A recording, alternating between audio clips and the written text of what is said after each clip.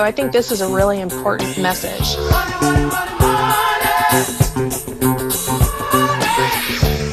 What was it like dealing with your investors? Honestly, it was pretty frustrating. Now, they were supportive, but they weren't close to the business every day. We sold 85% to Crawford and Company for a little over $36 million. So yeah, you were able to cash out a good amount as well. Yeah, I'm good. Yeah, sounds like My name is Robin Smith. I'm the CEO and co-founder of WeGoLook.com, and we are located in Oklahoma City, Oklahoma, the heart of the entire nation. So you're a big Thunder fan? We are. Everyone here is, we thunder up all the time. Just bought a new road bike, and I almost purchased the one in Thunder colors, but did not. You go to the airport to welcome Paul George there? No, I did not. I will say that I go to the airport enough that if I don't have to go there, I don't go. I guess, do you travel a lot for your job then? I do. I travel quite a bit, and so far, so good. I've been to Canada 3 times this year, London, Italy, all fun things. I enjoy it. Yeah. Is all that for work? All of that has been for work. I will say what's funny, I have a lot of friends that think it's definitely glamorous to be able to travel a lot, and I try to let them know it's really not that glamorous to be at the airport at 4 a.m. or late at night or when the weather's bad or you miss home, but it's been good. I'll second that. I do not travel a lot, but like working from home, for instance, like I hear a lot of people like, hey, it's awesome. I'm like, yeah, well, if you do it for a while, it's not everything that you think it is all the time. Well, why don't you go ahead and tell us a little bit more about WeGoLook? Okay, thanks, Austin. And, I appreciate the opportunity to share our story and journey with you and your listeners. So thank you. Founded the company late 2009. I had a friend who was looking at a high-end projector on eBay, and he thought that the seller was misrepresenting it and simply said, I wish I had someone to go look at that for me. And I did some research. At the time, everyone was buying on eBay. You could tell that the trends for online purchasing were just going up. Couldn't find a service provider and thought, wow, this would be a really great way to help people mitigate their risk when purchasing something sight unseen. Just people like you and I, right? The consumer marketplace individual. So spent about a year recruiting what we call lookers. They're independent contractors. I went after mobile notaries, process servers, field inspectors, people that I thought would be mobile and out in the field, somewhat professional. Built a back-end platform and launched with a website that I'm still proud of, but sure, my marketing department now just would be horrified if I showed them some of the old pictures.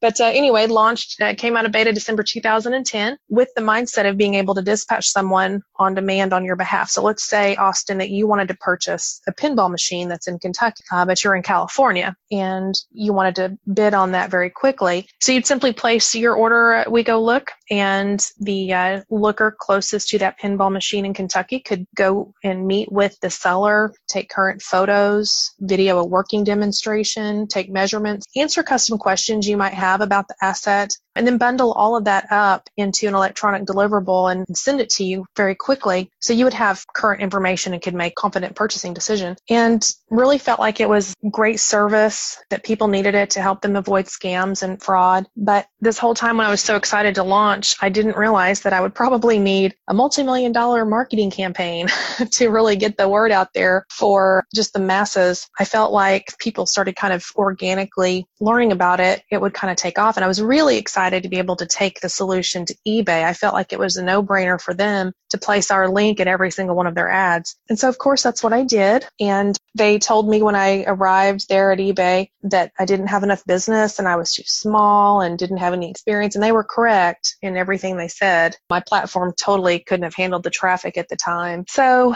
I came back to Oklahoma City with my head down just a little bit, but thought, you know what, that was good feedback. I'm going to work on it, and continued to grow my community base of lookers and hired a couple of more people and started getting some inbound referral traffic from small and mid-sized B2B clients like banks, credit unions, fleet companies that needed a nationwide footprint, but very customized data capture, and started performing what we call looks for them. So we're going out, we're capturing, we call our inspection reports or tasks looks, and had some great success there. And I'm happy to continue telling you how we pivoted, but I get excited and wanted to tell you kind of how we started. And that was really the first piece of WeGoLook's journey to getting launched and to kind of pivoting. And by the way, we are now eBay Motors' official inspection arm. So we came full circle, and that was a very gratifying reward and contract whenever we signed. So you can go on to any eBay Motors link and see a hyperlink to our website. And so that's exciting. So we are able to definitely help the individual consumer now, but we are primarily focused, about 99% of all of our business is for enterprise clients. When you started the company, can you tell us a little bit more about that? Like day one, what you're doing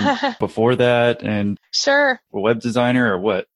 Well, I actually had an extensive background in sales. I'd worked for the Washington Post, Cumulus Media, and my husband passed away, and I really needed to be at home more with my two sons. I needed some additional flexibility. I had a great job. I was working for the corporate office. I was doing really well, but I wasn't able to be at home, and I needed my partner there to help me, and he wasn't there. So I started my own consulting business and primarily worked with auto dealers because that's where a lot of the marketing money's at. And while I was doing that, realized that now you've got to remember, this is 2006, 7. So not everybody had the chat box or the fancy CRM platforms that they have now. In fact, some of the dealers I worked for didn't even have websites. They, old school. So I really became fascinated with the internet at that time and I was like, okay, you guys need to set up these business development centers. You need to take these leads in. Here's how so I started training, and I had about 21 dealers at one time working on these type of projects. And that really gave me some good exposure, not only to technology, but to the automotive industry, because I had to learn the dealer side and even some of the OEM side in and out. And so that was one of the things when my friend was looking at that high-end projector at the beginning, when he said, I wish I had someone to look at that. We had calls coming into the centers for people wanting to purchase vehicles at a dealer, but they had extra questions and they were depending on the salespeople to go out and take pictures. So I knew there was a need for people to have this remote ability to capture data, but that's kind of where I was, and it helped me kind of put the pieces in my mind together when I figured out what I needed to do. But hired a firm initially to kind of help with building out the platform. If you're going home and being consulting, did you save up money to do all this? Because it seems kind of like a scary challenge. Yeah, so definitely bootstrapped. I had a couple of silent partners who put in about $150,000 each into my idea, which was great. And so I had that money to kind of start. So around, I think, a total of about $320,000. And then I took a big pay cut. I was working. I ended up not doing my consulting. I took a huge pay cut and a big risk just kind of start getting this going. But hired a firm to help me build this platform. And unfortunately, they did not complete the project. It was a very expensive mistake, but, I learned from that. Technology is kind of, I'm not a developer or an engineer, software engineer. So you're kind of at the mercy sometimes of listening to what people tell you. But I was able to hire this guy out of, he just graduated from OU, and he came here and he was able to take what bits and pieces we had of the platform and make it work. So I'll never forget the day that an order came over all by itself. It solicited out by itself. The looker accepted the order, went out and did it, and everything came back in and nobody had to touch anything. It was great. I knew from that moment on it was going to work. Let's just say there's a young entrepreneur who's listening and they're kind of going through the same thing. They want to learn if they don't have any development background. Like, I know the new guy could figure it out, but why did they leave you high and dry and left over with the platform? Yeah, that was probably just an ethical thing for them, not finishing the project. I think it became more complicated than they thought, even though we'd kind of scoped it out. But that was something I had to learn, right? When you look at a scoping document, a lot of times firms or developers will give you just a real high level and not get into the weeds. And that's something I would tell everyone. Really roadmap it out. It's going to take you, a bit longer to do so. But if you can really chart out or map out your entire process in great detail, then that will help them a lot. But I think it was maybe they also just weren't able to help. I don't think they had the capability to do so. So and that's all good. I learned from that. That's helped me make decisions moving forward. But, young people today, what I would also say, a piece of advice I learned is just do what's critical and necessary to get started, to move forward. I think some people that I talk to, they're like, well, I'm going to wait until this, and this, and then I'm going to launch. Well, a lot of times you could be losing not only valuable market share, letting someone else come into the market, but experience, right? You could learn from your mistakes, or you might get some valuable feedback that would determine possibly a new way of doing something. Some people are so set in their ways of it has to be a certain way, but if you launch and you kind of learn and gain that experience, you can tweak it from there and make it an even more efficient process. So I would definitely put everything into a bucket. I'm more impatient than probably most people, but I go with what's critical, necessary, what would be great to have, what I would like to have, and then what's my wish list? What do I want it to look like in 2 years, right? So I would definitely go with critical and launch and learn. You hired this new guy on, and I mean, how much of the money was gone for the platform? And can you walk us through after that first transaction, what happened? Gosh, they took a little over 100,000 of my investment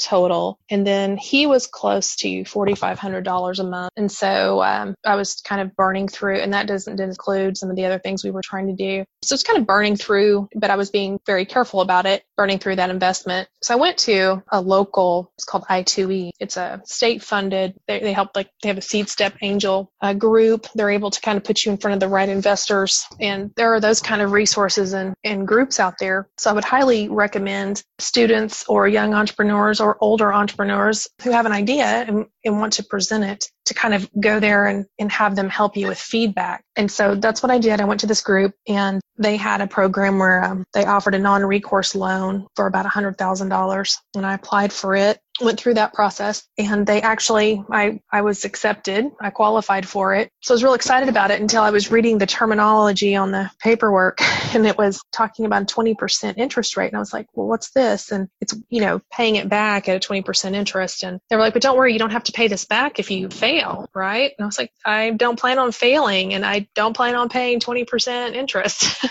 And what's really funny is, of course, I should have known that up front. So I would say that not understanding or having that business background kind of hindered me in some ways as well. I've had to learn as I go. So I would say this to your audience, entrepreneurs have many different hats, your HR, your accounting, and especially if you're very small, you have to do everything. You have to learn about compliance. So those are all things that, and frankly, a lot of that's boring to me. So it was a challenge for me to learn those things and be excited about it. But turn back around a couple of years later, I2E came up, and they helped us go through a Series A funding in October 14 of a little over $3 million. So that was a great experience. So while initially it wasn't a good choice for me, it ended up being the best choice for me at a later time. So don't ever close a door would be another something I would say. Well, 2014 was, okay, that was 5 years basically after you started, it looked like. Can you fill us in the gaps in between? Sure. So my funding lasted for about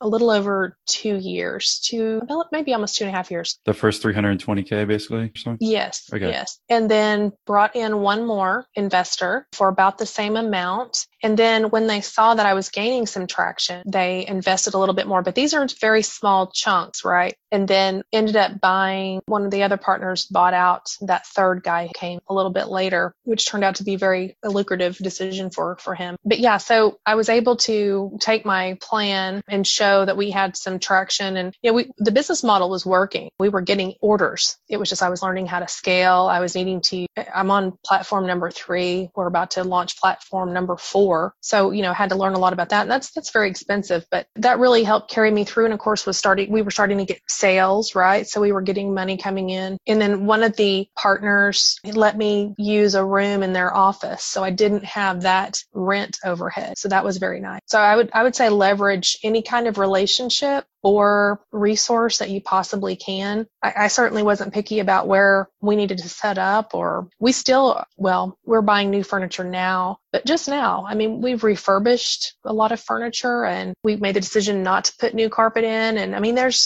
you still have to look at your budget. It always amazes me when I see startups that raise, 30, 40 million, and they're spending money on a wine bar. And then of course later you'll see them in the news for failing, a lot of them, but it's a definitely balancing act. Can you talk more about in the early years? It seems like it'd be a struggle, especially the beginning when I guess the website probably, like personally, how that was taking a toll. Because if you have to go home and how many children do you have? Two Okay, yeah, boys. I guess you're taking care of them while trying to basically do a startup. Yeah, which they were used to me working a lot anyway. But I will say that the startup allowed me to, if I needed to take them to baseball practice or go to a basketball game or help them with homework, that still allowed me to do that. That's why I was still working for myself. So I was able to prioritize them in a manner that I wouldn't have been able to otherwise. So maybe I stayed up later and worked on things, or maybe I got up earlier and worked on things, but I was still able to do the things that I needed. And I didn't have to travel very much back then at all. How many people work for you today, and how much do you do in transactions? I've got 135 employees here in Oklahoma City, 11 remote, and we are up to over 35,000 lookers nationwide. So that's a big start or a big jump from where we were for sure. And I'm sorry, what was the second part of your question? But yeah, I guess revenue wise. Oh yeah. So we are almost running, we're super close to $1 million a month. And so we should be at least double that by this time, second quarter, Q2, with what we have in pipeline. So we're scaling pretty quickly. Why do you have to travel so much now as compared to before? Well, I learned that my meetings, okay, well, let me take you back one step. So I talked to you about launch the company with the individual in mind, right? I wanted to be able to provide looks around the world for anyone who needed it. And then we kind of went to that B2B field services, on-demand field services type business model. But now what's really cool, our lookers have become part of the process. We have enterprise clients who are utilizing the combination of our lookers, our technology, and also our fulfillment center here in Oklahoma City to create new process flows that really are more efficient and cost effective. And let me tell you a good example. So let's say you have an insurance carrier who they typically will send out field assignment representative or an adjuster who might be, very highly qualified that's getting paid $60,000, $70,000 a year driving a fleet vehicle. And they're going out taking pictures of where an accident occurred, say at a controlled intersection. Well, now the order can come over into our platform. The solicitation goes out to lookers that are within a few blocks or miles of that property. And the first one to claim it can go over, capture photos. Our fulfillment team reviews all the information, and we have the completed scene inspection back to the carrier within an hour, which is much faster than they were getting before at a much lower cost. And so we're kind of, I don't want to say Uberizing labor, but we're definitely augmenting and supplementing enterprise clients' own field force. And in some cases, we're actually helping them provide new service areas. So we're running logistics for banks, executing finance documents. And so that's where the big shift has occurred. We can dispatch licensed drone operators, heavy equipment operators, teachers, pastors, realtors, anyone in our platform, people that speak Mandarin or Spanish. And so we have enterprise clients who are looking at how can we use that technology out in the field to make everything more efficient. And so I have to work with C-level groups or project teams at large clients in order to do so. Now I am starting to add to our sales team here, which will help with my bandwidth internally. But up to now, it's been pretty much myself. My COO can also go out on and meet and represent the company correctly. But we've just recently been adding professional salespeople to our team to help us with that. Can you talk a little bit more about the B2B model versus the B2C that originally that you were looking at? Absolutely. So I think this is a really important message because I don't think you should sometimes be so set on an idea being a certain way that you're not open to other ways. Now, you also don't want to be distracted and put too much energy and horizontal effort versus more energy into a vertical effort. But so when Superstorm Sandy hit, we were performing property inspection reports for a client, a large bank, and they reached out and they said, Robin, we've got a client that's needing property inspections done very quickly there. Is there any way you guys can perform these? And I said, sure, because I knew we had a FEMA certified looker there. I was working the desk at the time. And he got on his bicycle, he went down, he performed this list of inspections in this very, very large bank, loved our turnaround time. They loved the report because we had customized the data capture for this other bank, right? So that was exactly what they wanted. This other bank obviously liked it. And then they told CBRE and Butler Berger, they said, we want you guys to start using WeGoLook as a vendor. I was like, oh, B2B. And obviously these banks need this type of product nationwide. So if you start thinking about, and there are inspection companies that are in property, and there are auto inspection companies, and there are nationwide courier services, but there's no one that has has a dynamic platform that allows all of those things to occur. And so if you start thinking about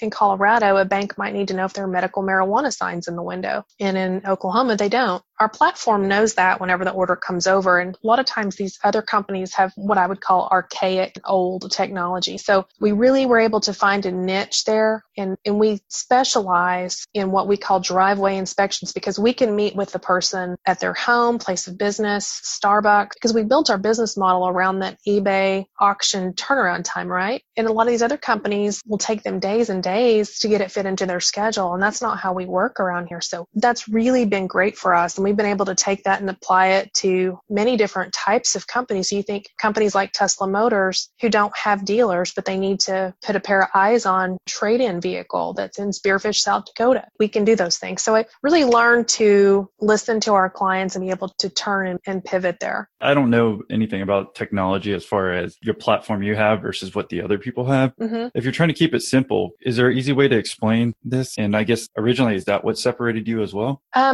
Originally, it wasn't my technology that separated me from everyone. And ultimately, my biggest barrier to entry is definitely our community. I think there are very large companies that could move forward with building millions and millions in technology, but they don't have the community that we've worked on for over 7 years. But here's how, at a high level, our technology works. So, of course, now we're completely mobile. But if you were to tell me, Austin, hey, Robin, take 25 photos of my desktop computer. I want these very specific photos, and I want you to answer 25 very specific questions, whatever it might be, et cetera, about this asset. I can come back into WeGoLook and to our platform, and when the way we add these schemas into our technology, it turns around and drives those requirements back to the lookers that have experience in computers. So everyone is out there and they're required to take those 25 photos. We give them tool tips on what the photos should look like, but they have to follow those instructions screen by screen. And then all of that data is uploaded, sent to our QA team. So that's what I'm talking about, how technology drives the data capture itself and the actual being able to produce a consistent and similar report. So no matter who's doing it nationwide or how many thousands of people are doing it, the client's going to see a very similar deliverable. That's how we've built our technology, and we use, geofencing, geotagging. We do all kinds of things with our lookers and trying to electronically manage this workflow. So our customers have a back-end dashboard. They have their own data repository where all of their reports are located. It's actually quite robust and dynamic technology platform for clients. In fact, if you're talking to young entrepreneurs, I have a platform, an app, and the field force. If people could actually just build a website, say an aggregator for people who want to maybe go check on grandma or home health, right? Mm-hmm. And offer that as a solution. Well, our app and our network and our platform could enable a young entrepreneur to just host the website, and we do everything else, and it's all transactionally based. So it's only per transaction. So it's pretty cool. We've built this whole turnkey solution off of our platform to help clients, like enterprise clients. So you're willing to give our listeners access to your platform so they can build their own businesses now? I give everyone access to our platform. It's great. Yeah. No, it's awesome. I love it. I was just trying to think, even in the beginning when you started it, you said there are already companies that did it. I mean, was there anything that was holding you back? Because me personally, well, sure. If I was doing it, I'd be like, well, there's already a company that does that. And like you said, there's already companies that do what you do. So tell us about a confidence to get over that. Well, okay. That's a really good point. So there are companies that do pieces of what we do. There's not a company that does everything that we do. So let's just say, and here's how I knew we had a better product. And this goes back to something I learned, and I felt real confidence after it kind of hit me one day. The guys over at Uber and Lyft, they didn't know anything about transportation or logistics, but they did build a better customer experience utilizing technology that cost less. And so they've really disrupted both of those huge industries literally overnight. And so I feel like, you don't have to be an industry expert necessarily to be an industry leader. When I really let that sink in, that helped me move forward too. But what I was confident in was our ability to offer multiple facets, so in a very fast manner. So I'm just going to use a banking example where a bank is wanting to help one of their customers with a loan on their vehicle or pull equity out of their vehicle. Well, they could go to some of these other vendors, right? They could hire an auto inspection company. They could hire a notary service. They could hire a courier service to be able to do everything that we do with just one looker. So we're displacing like basically 3 in 1. And we take custody of that order from the very beginning all the way to fulfillment. So we have the front end. So we're not just the people in the field, and we're not just the call center, or the app, we're everything. And there's nobody that does it. So I was very confident in the fact that we had a better solution, because there were clients that might need notaries and also auto inspections. So, think about the big auto inspection companies. Well, we go pick up keys. We can execute financial documents. We can pick up license tags at the DMV. Those are things they can't do. And so an enterprise client would want to go with us because they can use us versus 5 or 6, 10 different vendors, depending on what they're doing. So I felt like that was my value prop for sure. How are you able to do that now versus the other company? Like the DMV thing, for example. Mm-hmm. We're able to do that we build a schema. Our clients place orders and we can go pick up tags at DMVs and ship them. We actually even have a team downstairs that ships the tags out to each individual vehicle owner. And what's a schema? Sorry. I'm sorry. A schema is where, like, if you wanted to say, okay, Robin, I want you to take these photos of this desktop computer nationwide, it's what drives what we turn around. So if you wanted to go look at an online date, the schema would include taking photos of their appearance, taking a photo of their driver's license. Maybe we're videoing them on an interview. If you wanted a schema for an auto, schema would include data capture on tires, on the VIN, odometer, things like that. The schema is really just what are the required fields for the report. You're just saying that, for instance, y'all could go to the DMV because the people send that to you, versus if it was another competitor, they won't send all that information to them because they don't have the platform that you have to send it all? So if you start thinking, if you look at some of the advertising and some of the very large companies that are out there, and you have, say, virtual finance companies for vehicles, we can go out and take pictures of the vehicles. We can go take the documents that need to be signed and notarized to the buyer, or we can pick up title documents and things from the seller. We can also go down to the DMV and pick up license plate tags on behalf of the enterprise client and ship individually if there's that finance piece involved. That's what I would not really term as a competitor, but someone who's in the auto inspection space. All they do is go out and take pictures of the vehicle. They don't offer those tasking or customized schemas, if you will. They only offer vehicle condition reports. That makes sense. Based on your name, I thought it was just pictures too, I guess at first. Yeah, I like the company too. So it's even more than just looking, it's doing tasks. It is. And that's a good point, because we're always like, we go look and do, but that's not a good, right. Yeah. We really specialize in low complex, high volume tasks. Okay. It's pretty great. We do tasks. Yeah, exactly. Okay. That makes more sense. I'm trying to figure that out. All right. Well, would you mind talking about dealing with your founders? I mean, it sounded like you had some people come in, at least one guy left. Tell us dealing with that, just in general. Well, in general, honestly, it was pretty frustrating because they were silent. Now, they were supportive, but they weren't close to the business every day. So they didn't understand how some things were working and how other things weren't working. They didn't understand the frustrations of technology. It's a big feat to incorporate video into an app and transfer it. It doesn't sound like it would be, but it is. So it was a little frustrating working with them. I needed more funds, but I get it. I was like, okay, I would probably feel the same way too. I was just being impatient, and I wanted more funds so I could move more quickly. And that didn't ever happen. But, and we had a couple of disagreements, but we also had some really good positive conversations as well. And then ultimately, they had a really nice return because we sold 85% of the company back in January of this year to Crawford and Company, which is the world's largest third-party administrator of claims within the insurance space, for a little over $36 million. And so their investment turned out to be probably one of their better financial decisions ever. But yeah, it was frustrating. Can you tell us about selling? Like, how'd that feel to be able to to grow a business, sell it, and then still work there? And did you sell all of your ownership shares? So I still own almost 13%, and my COO owns a little over 2, and actually wasn't looking to sell. I was working on raising Series B round last year, and Crawford approached us with an investment. And then the more they learned about us, they were like, we just want to buy you guys. And I wasn't really emotionally ready for that. It took me several weeks to kind of process and work through what that would look like. But I will say this, it wasn't about the money for me. It's about my partners wanted to sell, obviously, but it's always been about, I want to see WeGoLook be global. And we are. We're in UK, Australia, Canada. It's great. But I've always had that vision of scaling internationally. And this really allowed us to be able to do that more rapidly, along with having the resources of Crawford behind us. They do over $1 billion a year in revenue. And they're in about 120 countries. And just having that industry knowledge, because this has always been a learning process for me. I've never been a CEO or had to run a company large like this before in my life, nor did I take classes for it.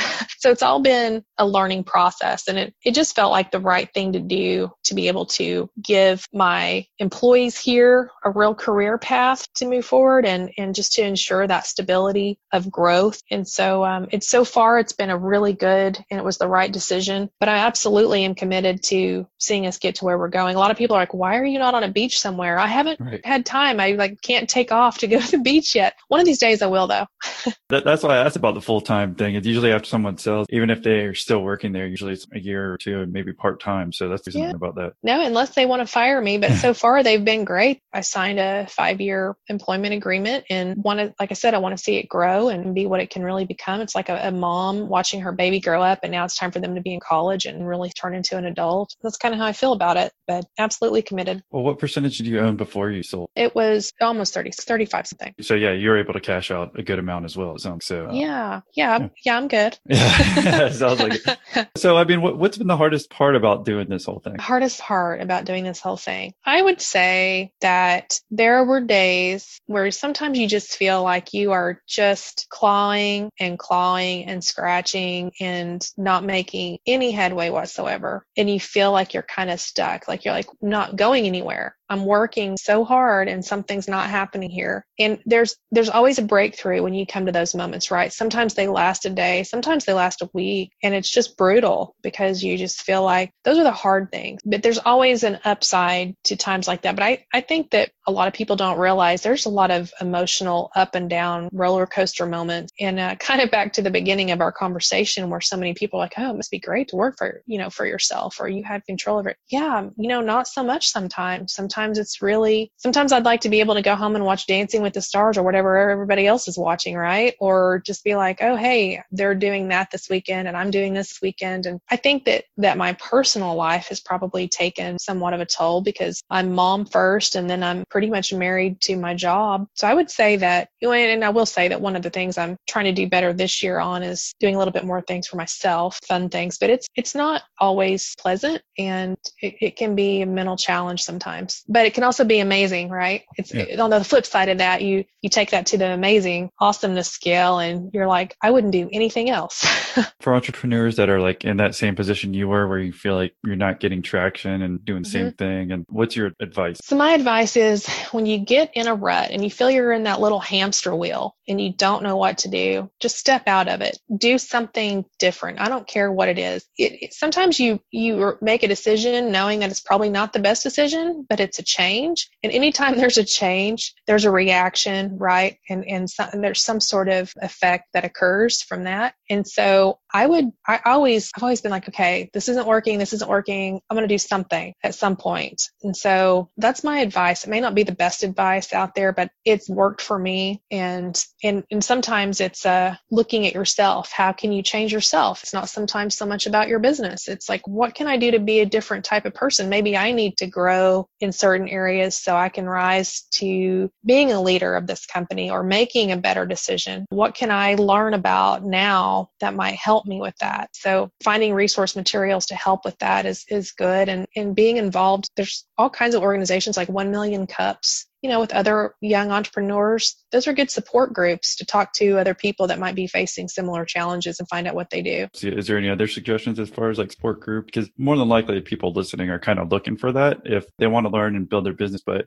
you don't always have the entrepreneurs to talk to bounce ideas off. Yeah, you know what? And sometimes it's not even so much that, it's like, how do you have time to go to all your meetings all the time? If you're part of an organization, you're expected to go. So I really enjoy LinkedIn, and I would love to link in with anyone here. Just look me up on, Robin Smith, WeGoLook. I'd love to link in, but I think it's important to connect. There's different groups that, like, so if you have an entrepreneur that's working on technology, or maybe it's medical field, they can find groups with similar people, and those are great groups to have topical discussion. I find that those are definitely good resources on LinkedIn, and you can do it from your computer at any time, so you're not having to travel to an offsite location, and you can reach people from around the world that way. It's not just limited to your own city. What is the biggest challenge of, like, as of today for your company? The biggest challenge for my company is for people to know about us. It's just and I think that's probably a challenge for a lot of good service, because we don't have millions and millions marketing budget, but it's finding out about us, really using our solution. But we're really making some traction and headway there, and one of these days somebody somewhere will do a huge story on us, and you'll hopefully and that'll be kind of a breakthrough. But yeah, I think that's a big challenge for sure, is just market awareness, really. The rest of it we can work through and take care of. I ask that because in case there's an entrepreneur listening, you're a bigger company than most of them that we've spoken with so far. But if you have a challenge, maybe an entrepreneur out there has a solution for you. Yeah, thanks. And kind of closing, I appreciate you coming on and sharing the story. Sure. Is there any last words of wisdom you want to leave with us? Well, I would just say to everyone who has their idea, definitely, something that really helped me in the beginning is, if you're like me at all, it's like you have these great ideas and you're very action oriented. I'm not saying I have great ideas. I'm just saying that I felt like I did. And I had these action items I'm always good at getting done, but I'm not good at putting everything down on paper and writing out business plans and doing what I call the tedious, like not so much fun work. But it's a great exercise. And if you can pretend like someone is giving you $200,000 and you have to prove your business concept. You may know in your heart and your head, well, of course my business concept will work. But if you write down, how would you use that money? How would you be able to show results, right? So not just say, oh yeah, 20 people bought it. How could you come up with that solution and then turn that into analytics to show someone that it actually worked? And that's such a good exercise because it makes you think very strategically about, how am I offering this? How am I going to take this and present this to an investor? By the way, that's very good exercise for that. But it also helps you see where you're focused at and where you need to apply more focus or less focus. And so I highly recommend spending several days on, it sounds not very fun, and you feel like you already know in your heart and your soul and your mind all about your business, and it's going to be great. But if you put it on paper and map it out like a true business plan, it will really help. Thanks again, Robin, for coming on and sharing your story. Sure. Thank you for tuning in to this episode of Millionaire Interviews. If you want to hear from other female entrepreneurs, then go check out episode 12 with Dory Clark, or episode 15 with Jillian Hellman, or go try out episode 28 with Krista Colson. Yeah, and I know what you're thinking. Austin, I've already listened to every episode of Millionaire Interviews. What should I do now? Well, go head over to our website, millionaire-interviews.com. You'll find some behind the shower curtain information that we simply can't provide via audio format. I promise, I'll reveal it all on the website. People don't care who they heard of me. A woman will